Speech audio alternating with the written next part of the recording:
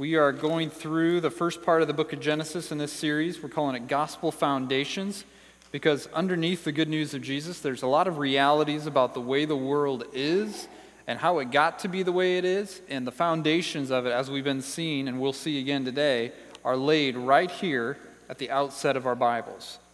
So we're going to be looking at Genesis chapter 9, verses 18 to 29 this morning. Genesis 9, starting in verse 18. Hear the word of the Lord. The sons of Noah who went forth from the ark were Shem, Ham, and Japheth. Ham was the father of Canaan. These three were the sons of Noah, and from these the people of the whole earth were dispersed. Noah began to be a man of the soil, and he planted a vineyard. He drank of the wine and became drunk, and lay uncovered in his tent. And Ham, the father of Canaan, saw the nakedness of his father, and told his two brothers outside. Then Shem and Japheth took a garment, laid it on both their shoulders, and walked backward and covered the nakedness of their father.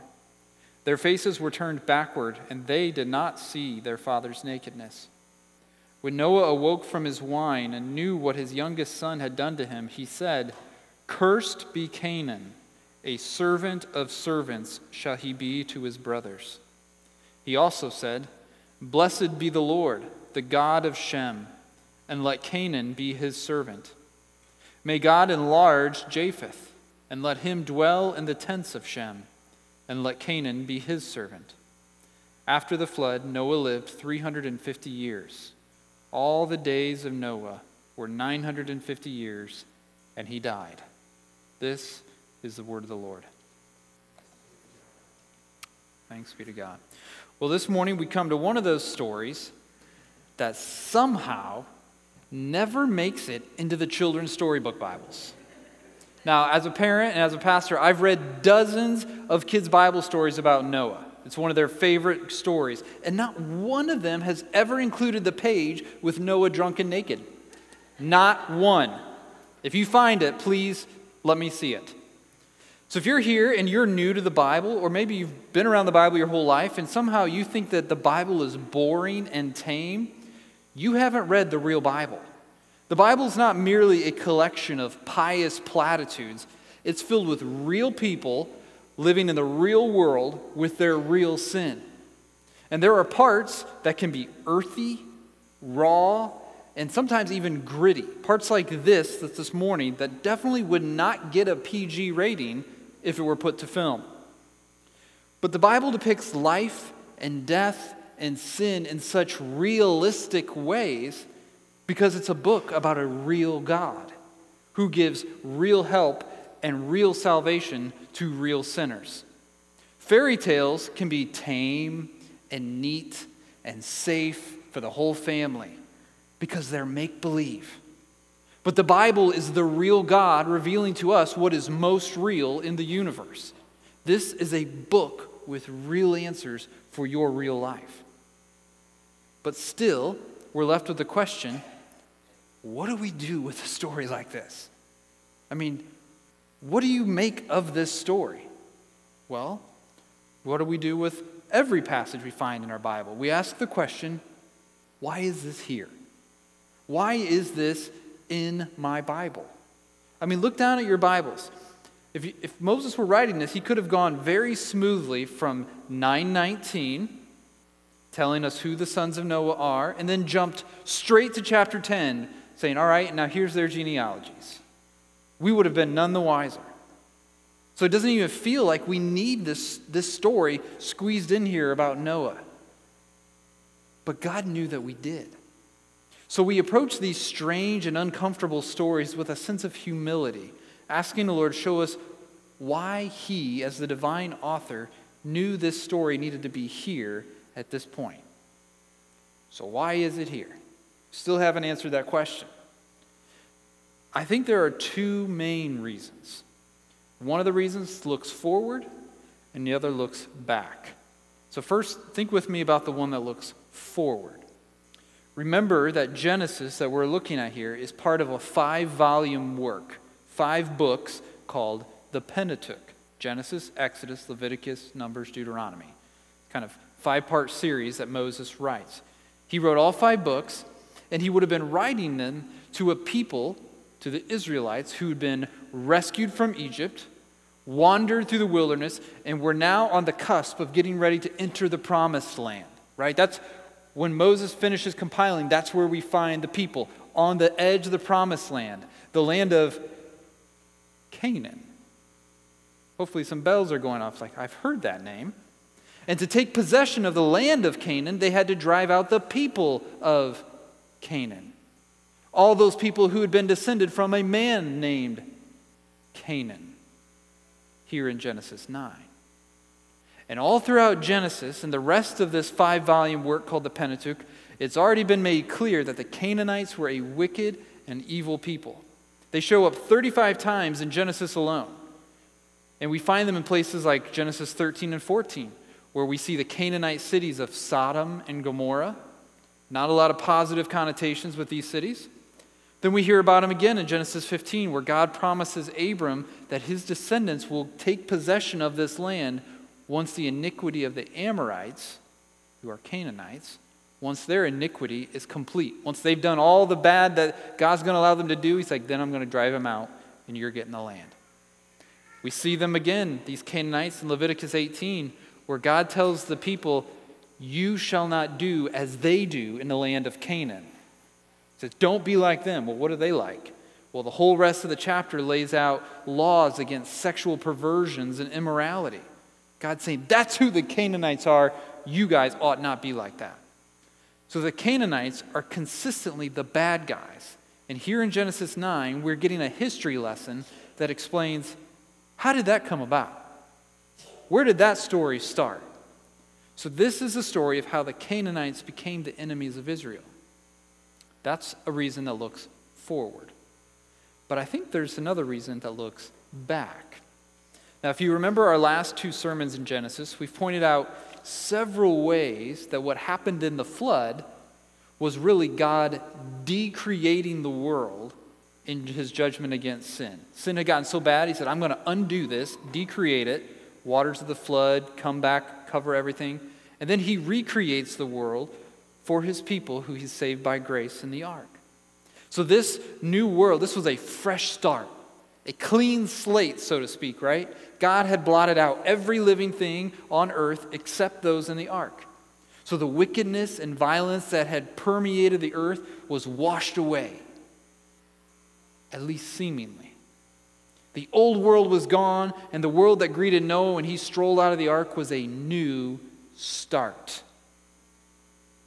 But the reason we have this story in Genesis 9 is to show us that while we might find a new start, it's still the same story we had before the flood.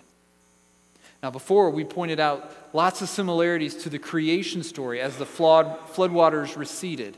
We talked about how you could see the waters going down, you could see the land appearing and dividing the waters, you could see the plants, and then you're told about the animals, and then you're told about these people, and then they're blessed, and you see all these similarities.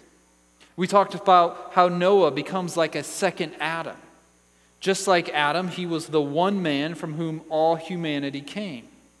And like Adam and Eve, Noah and his sons were provided with food by God. Adam and Eve said, eat of any of the trees except one. To Noah and his sons, he says, now you can even eat animals too. Just like Adam and Eve, they were given a law regarding what they could not eat. Don't eat from that tree. Don't eat blood. And the similarities don't stop there. And I think it's in some of the similarities that we see why this passage is here. So this morning we're going to look at 4 ways. 4 ways this passage shows us that while the world of Genesis 9 is a new start, it's the same story. And it's the same story not just for Noah, but for us today. So here's your 4 headers if you want to take notes. In verses 18 to 19, we're going to see the same mission. 20 to 21, the same sin. 22 to 23, the same strife. And in 24 to 27, the same lines of humanity. Okay? So this will hopefully all start to take shape as we walk through here. So look first to see how the people have been given the same mission. Now, remember back to Genesis 1. This was probably a couple months ago when we were there. But in Genesis 1:27, we read about God's plan for humanity. Do you remember this? Here's what we read in Genesis 1:27. So God created man in his own image. In the image of God, he created him. Male and female, he created them. And God blessed them. And God said to them, be fruitful and multiply and fill the earth and subdue it. That was God's plan for mankind. That was their marching orders in Genesis 1. To be fruitful, multiply, and fill the earth with image bearers. To cover the world with people who are made in God's image, who would reflect him to the world and would rule for him over the world. Okay? Fast forward to last time in Genesis 9:1, we saw that God renewed this blessing and mission, right? Look at 9:1. And God blessed Noah and his sons and said to them, be fruitful and multiply and fill the earth. Same thing, right? Well, what do we find in our passage today, starting in verse 18? The sons of Noah who went forth from the ark were Shem, Ham, and Japheth. Ham was the father of Canaan. These three were the sons of Noah, and from these, the people of the whole earth were dispersed. So what was God's mission to people before the flood? Be fruitful and fill the earth. And what do we see happening from Noah's sons? From these people, the people of the whole earth were dispersed. They were doing it. They were being fruitful and multiplying and filling the earth with image bearers. The mission was happening. God was still about his same plan. He hadn't scrapped it with the flood. His plan to cover the earth with image bearers who would be a kingdom of priests in the world. And notice that just like before the flood, all humanity shares a common ancestry. Before the flood, everyone who lived could trace their roots back up to Adam and Eve. And that's still true. But now, humanity can also trace our common heritage back to Noah. So if you're thinking about doing one of those seen on TV things, getting a DNA test or Ancestry.com, I will save you some money. I can tell you who your great-great-great-great-great-great-great-great-great-grandfather was. He was a boat builder, goes by the name of Noah. Same as yours and yours and yours and yours and yours and mine. So just you're welcome. You can just take me out for lunch instead of spending that money on that. So we are all related, and we're still doing this. We're still filling the earth at 7.9 billion and counting, and still dispersing over the earth. So you can see the same story is still unfolding. Same mission. Okay, now the second thing we see in our passage is that while there might be a new start in the world, we still see the same sin in man. Look at verse 20. Noah began to be a man of the soil, and he planted a vineyard. He drank of the wine and became drunk and lay uncovered in his tent. Now there's two main things I want to point out about Noah here. And to do that, I want to connect Noah to two other people. First, Noah here is again shown to be the second Adam. This is important. Think about all these connections being made. In Genesis 2:7, God formed the man from the ground. Okay, in Hebrew it's the phrase ha-adamah. That's important. Ha-adamah. He's Adam ha-adamah. There's a play on words. Remember, he's from the dirt. He's a man from the ground. Now here, Noah begins to be a man of the ground, of the soil. It's again ha-adamah. So he's saying, just like Adam, Noah and Adam share this common task, both of being from the ground in a sense, and sharing a common vocation. What do? They're workers of the ground. They're both farmers. They work and keep the soil. Not only that, both Adam and Noah sin. How? By wrongly partaking of fruit. Adam wrongly eats from the tree, and Noah wrongly drinks from the vine. And where does the sin of both men lead them? It leads both of them to finding themselves naked and ashamed. Why all these connections? Is it just interesting coincidence? Why does their sin feel so familiar? Because it's so similar. Man might have a new start, but we still have the same sin. And that's what we're meant to see, that the flood didn't change our hearts. 8:21 told us that the intention of man's heart is still evil from his youth. And as part of Noah's descendants, guess what? We've inherited his same sinful heart. We need God to give us clean hearts, right? So the first comparison we need to make is seeing that Noah is the second Adam. That's part of what we're seeing here. But the second comparison we should make is seeing that the Noah of chapter 9 is also the Noah of chapter 6. Do you remember how we were introduced to Noah back in chapter 6, verse 9? When Noah comes on the scene, we read this in 6:9. Noah was a righteous man, blameless in his generation. Noah walked with God. And then we read and see that Noah did all that the Lord commanded him over the course of decades of building the ark. He was faithful and obedient. He trusted God. That's who Noah is. And that same Noah also sinned and made a fool of himself by getting drunk and passing out naked. What do we do with that? Like, these two pictures of Noah are so jarringly different that it's hard to believe that the chapter 6 Noah could ever do what chapter 9 Noah does. You're like, that can't be the same guy. I know Noah in chapter 6, man. He's a righteous, good guy. There's no way he's ever doing that kind of thing. And I think that jarring inconsistency, that jarring dissonance between the two Noahs is what we're supposed to see. We're meant to see how susceptible we all are to sin, how prone to wander our hearts are, that we're never above any sin. You're not invincible. That's why Paul tells us in 1 Corinthians 10, therefore let anyone who thinks he stands take heed lest he fall. Here's Noah, after his years and years and decades and centuries of righteousness and obedience. It wouldn't be surprising if Noah kind of let his guard down. Most likely he and those around him didn't think he was capable of doing what he did. Not him. This is Noah, a paragon of virtue. No way. Not that guy. I mean, maybe that guy or that guy, but Noah? Come on.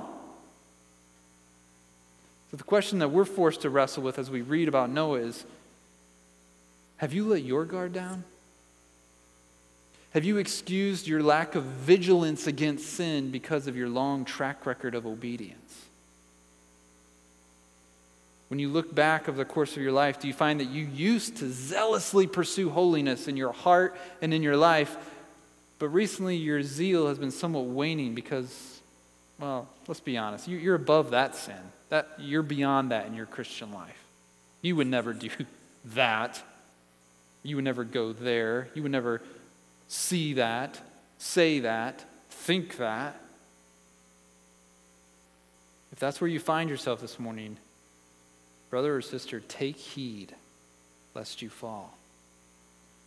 And if you don't take my word for it, take Noah's, the righteous, blameless man who found himself drunk, naked, and ashamed.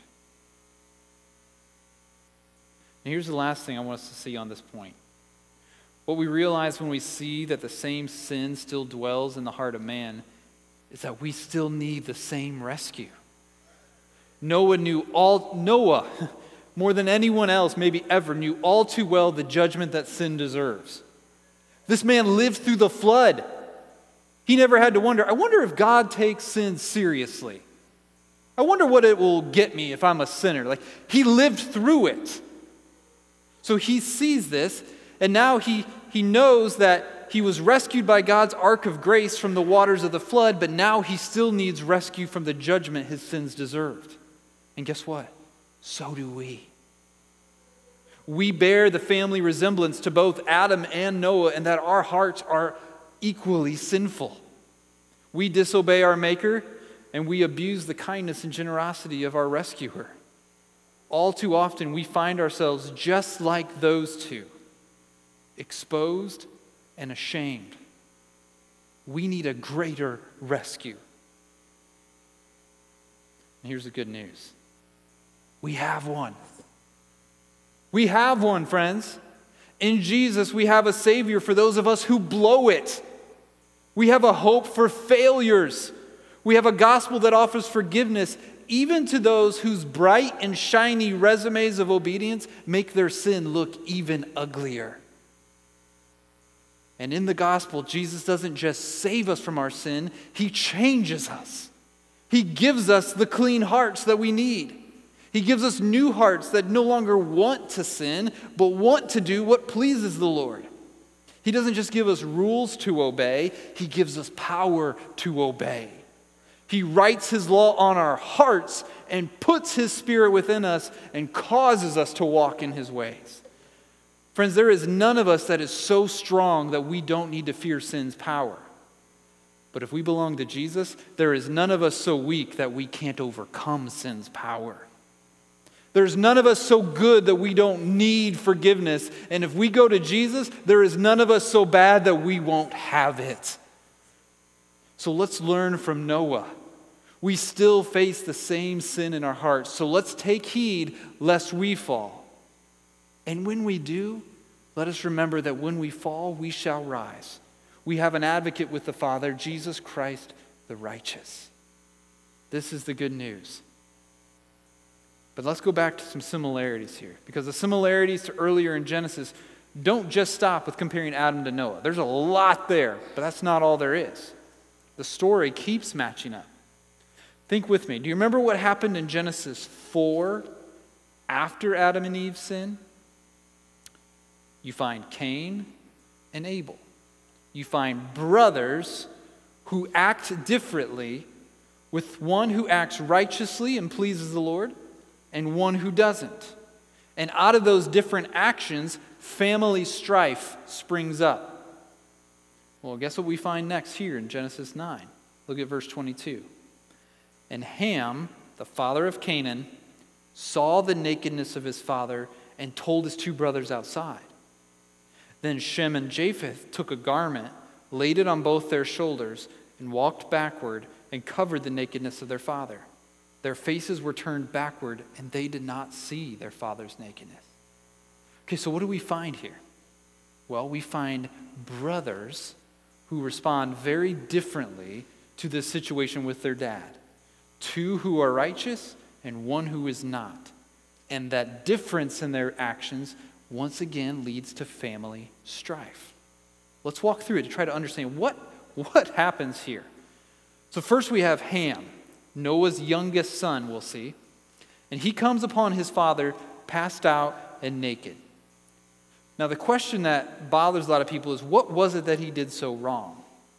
We'll see later, a couple verses down, it'll say when Noah wakes up and he becomes aware of what his son had done.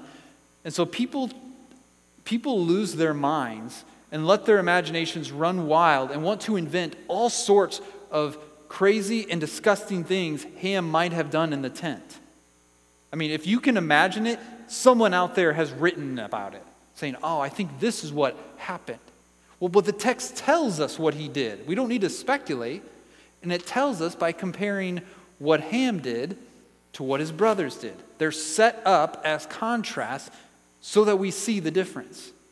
And when we hold up Ham's response next to his brothers, we see two key ways they're different. First, Ham saw the nakedness of his father, right?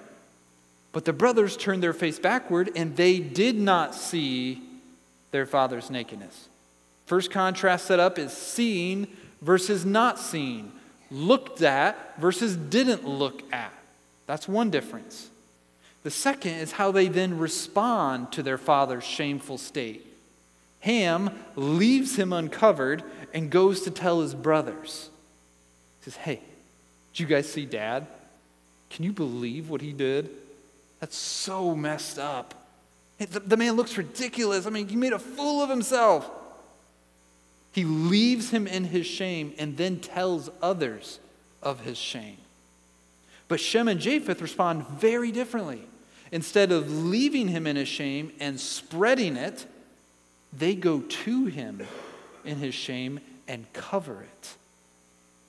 And each of the brothers' actions give us a glimpse of whose line they belong to. These lines we've been tracing all through Genesis, the seed of the serpent or the seed of the woman, or the line of Cain or the line of Seth. Think about whose actions each of these brothers reflects. On one hand, Ham shows himself to be a seed of the serpent by how he acts. Because when Satan encounters us in our sin, how does he respond? He leaves us in our shame, telling us how awful we are and how badly we blew it, telling us there's no way God really loves you after what you did. And then he tries to spread our shame by running to tell God. He is the accuser of the brethren, the prosecuting attorney trying to condemn us for our sins, saying, "Look what they did, God. Did you see that? Can you believe them? Guilty." That's who Ham reminds us of. But Shem and Japheth, they resemble someone else. They resemble the God who, when he found Adam and Eve naked and ashamed, did what? He covered them. And when Shem and Japheth do the same, they also resemble Jesus, the ultimate seed of the woman, who comes to us in our sinful mess while we lay naked and ashamed with all of our guilt on full display, and he covers us. He covers all our shame and guilt with his righteousness. And more than that, he removes our shame. He takes it away and nails it to the cross. And he restores our honor and our dignity. He rehumanizes us. And when Shem and Japheth honor their father and cover his shame, they show themselves to be in the line of the seed of the woman. And how we respond to people in their sin and shame reveals which seed we resemble as well. When we see or hear about people in their sin and shame, are we more like Ham and simply gawk at their shame and gossip about it to others? It's just transfixed by like, wow, I can't believe they're that messed up, or they did that. Hey, did you hear about what they did?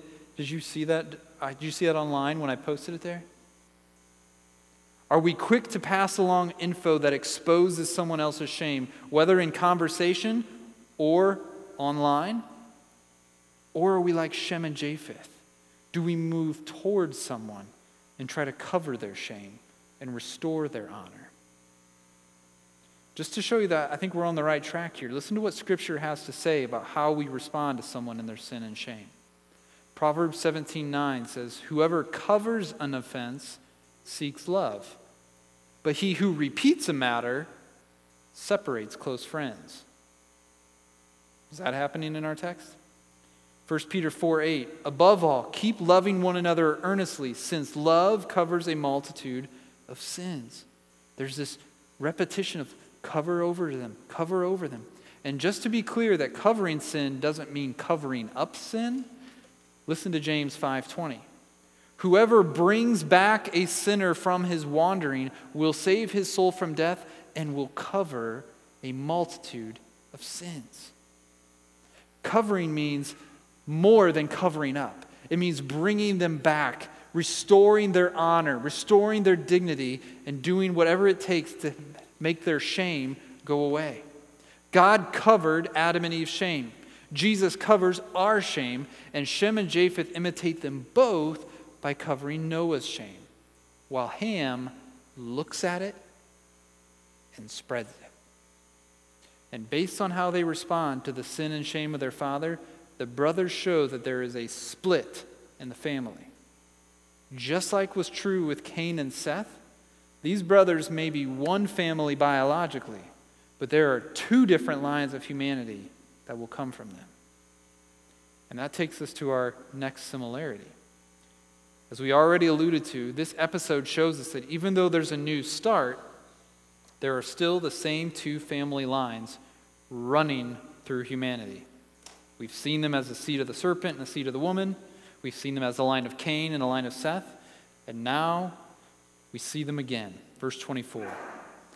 "When Noah awoke from his wine and knew what his youngest son had done to him, he said, 'Cursed be Canaan, a servant of servants shall he be to his brothers.' He also said, Blessed be the Lord, the God of Shem, and let Canaan be his servant. May God enlarge Japheth, and let him dwell in the tents of Shem, and let Canaan be his servant." So here, in response to how his sons acted, Noah issues both curse and blessing. First, he curses Canaan. Now, at this point, if you're reading carefully, you should stop and say, wait, what? Who was in the tent with Noah? It wasn't Canaan. It was Ham. So why is Canaan cursed instead of Ham? And to be totally transparent, we don't ultimately know. Here's some reasons it could be. It could be because back in chapter 9, verse 1, God had already blessed Ham as one of Noah's sons, and Noah therefore can't curse someone God has blessed. Could be. Or it could be a form of just punishment that we've seen all throughout Genesis, right? How over and over again we see that the punishment fits the crime. Well, what happened here? Ham, Noah's youngest son, brought problems to his family. So, in response, Noah asked God to bring problems on the youngest in Ham's family, Canaan. Could be. We don't know. But we've had hints that this was coming in the text. Did you catch that as we read it? In both verse 18 and verse 22, Moses goes strangely out of his way to identify Ham as the father of Canaan. No other sons of Ham are mentioned, nor are any sons of Shem and Japheth mentioned. But every time he brings them up, he wants us to know, hey, Ham, he's the father of Canaan. Hey, Ham, father of Canaan. I want that to be clear so when I get down here to the curse, you say, I see the connection. And remember that Moses is writing this to a people who are about to go to war with Canaanites. So he's helping them see how this wicked people got their start. So if I'm an Israelite reading this, I'd say, oh, that's why this people has always been so evil and immoral. This is the root of their evil line. I see that it goes all the way back. That's one thing that's happening here. But we need to take a minute here to debunk some really bad Bible teaching. Over the years, many people have looked at this passage and called it the curse of Ham. I don't know if you've ever heard that phrase, but it's somewhat prevalent. And they then used this passage to try to explain and justify why slavery of Africans was okay. Their argument was that, well, Ham and his descendants were cursed to be servants. And then they would argue that, well, the word Ham, the name Ham, actually meant dark or black in Hebrew. Therefore, the dark-skinned people of Africa were the cursed descendants of Ham. And people then, and even now, this is out there, teach that that is what's happening here in Genesis 9. That God is cursing dark-skinned people of African descent to a life of inferiority and slavery. Friends, that is wicked and wrong and horrible exegesis of the Bible.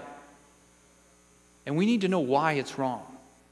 I mean, it's in our Bibles. This is just bad Bible reading. First, there is no curse on Ham. Right?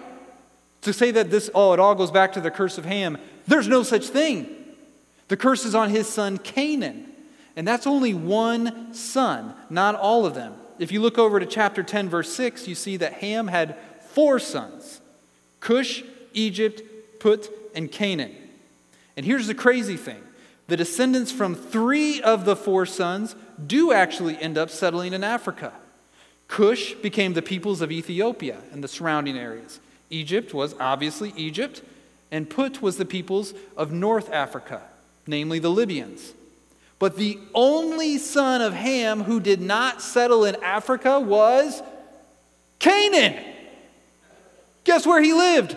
In the land of Canaan in the Middle East that we read about all throughout our Bibles. Where did he settle? Canaan.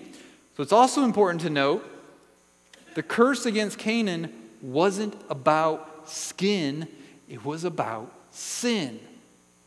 The Canaanites showed throughout their history over and over that they were a people marked by idolatry and immorality.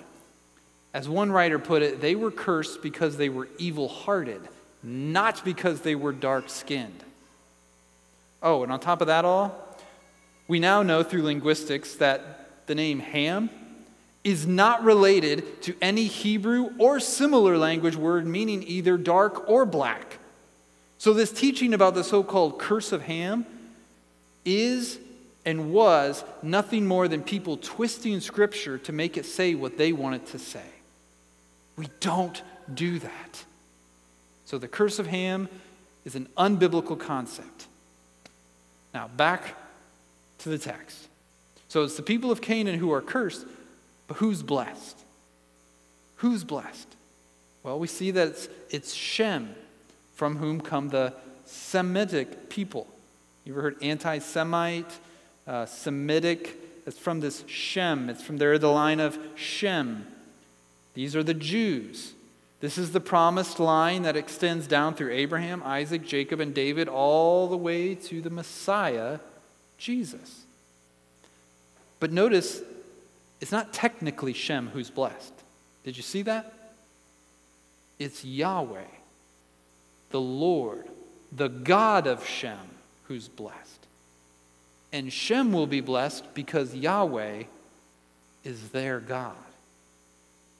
God, there's probably a play on words here. The word Shem in Hebrew does mean, with certainty, name. So it's probably as though God is saying, my name is now with this people. I'm connecting this people and myself. I am their God. So they will be blessed because they are Yahweh's people. But then we see that Noah also blesses Japheth and prays that his descendants may dwell in the tents of Shem. So in other words, the blessing of Japheth is found in being brought into the blessing of Shem. Now, we don't see anywhere in the Old Testament where this is fulfilled in the sense of the descendants living together in one unified settlement, anything like that. But guess who the descendants of Japheth are? They're the Gentiles. They're us. The Gentiles will find blessing by coming into the blessing of the Jews. To the Jews belong the adoption, the glory, the covenants, the giving of the law, the worship, and the promises.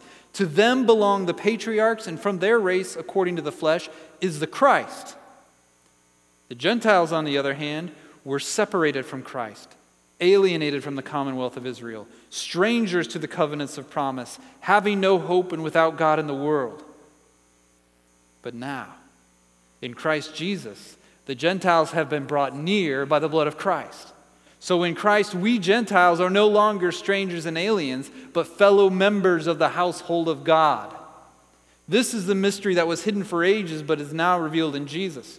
The mystery is that the Gentiles are fellow heirs and members of the same body and partakers of the promise in Christ Jesus through the gospel. The descendants of Japheth, you and me, will dwell in the tents of Shem, the Jews, by faith in Jesus. That's the root. This is the good news that it just hinted at. Just a teaser here in Genesis 9. So, why is this crazy story about Noah in our Bibles?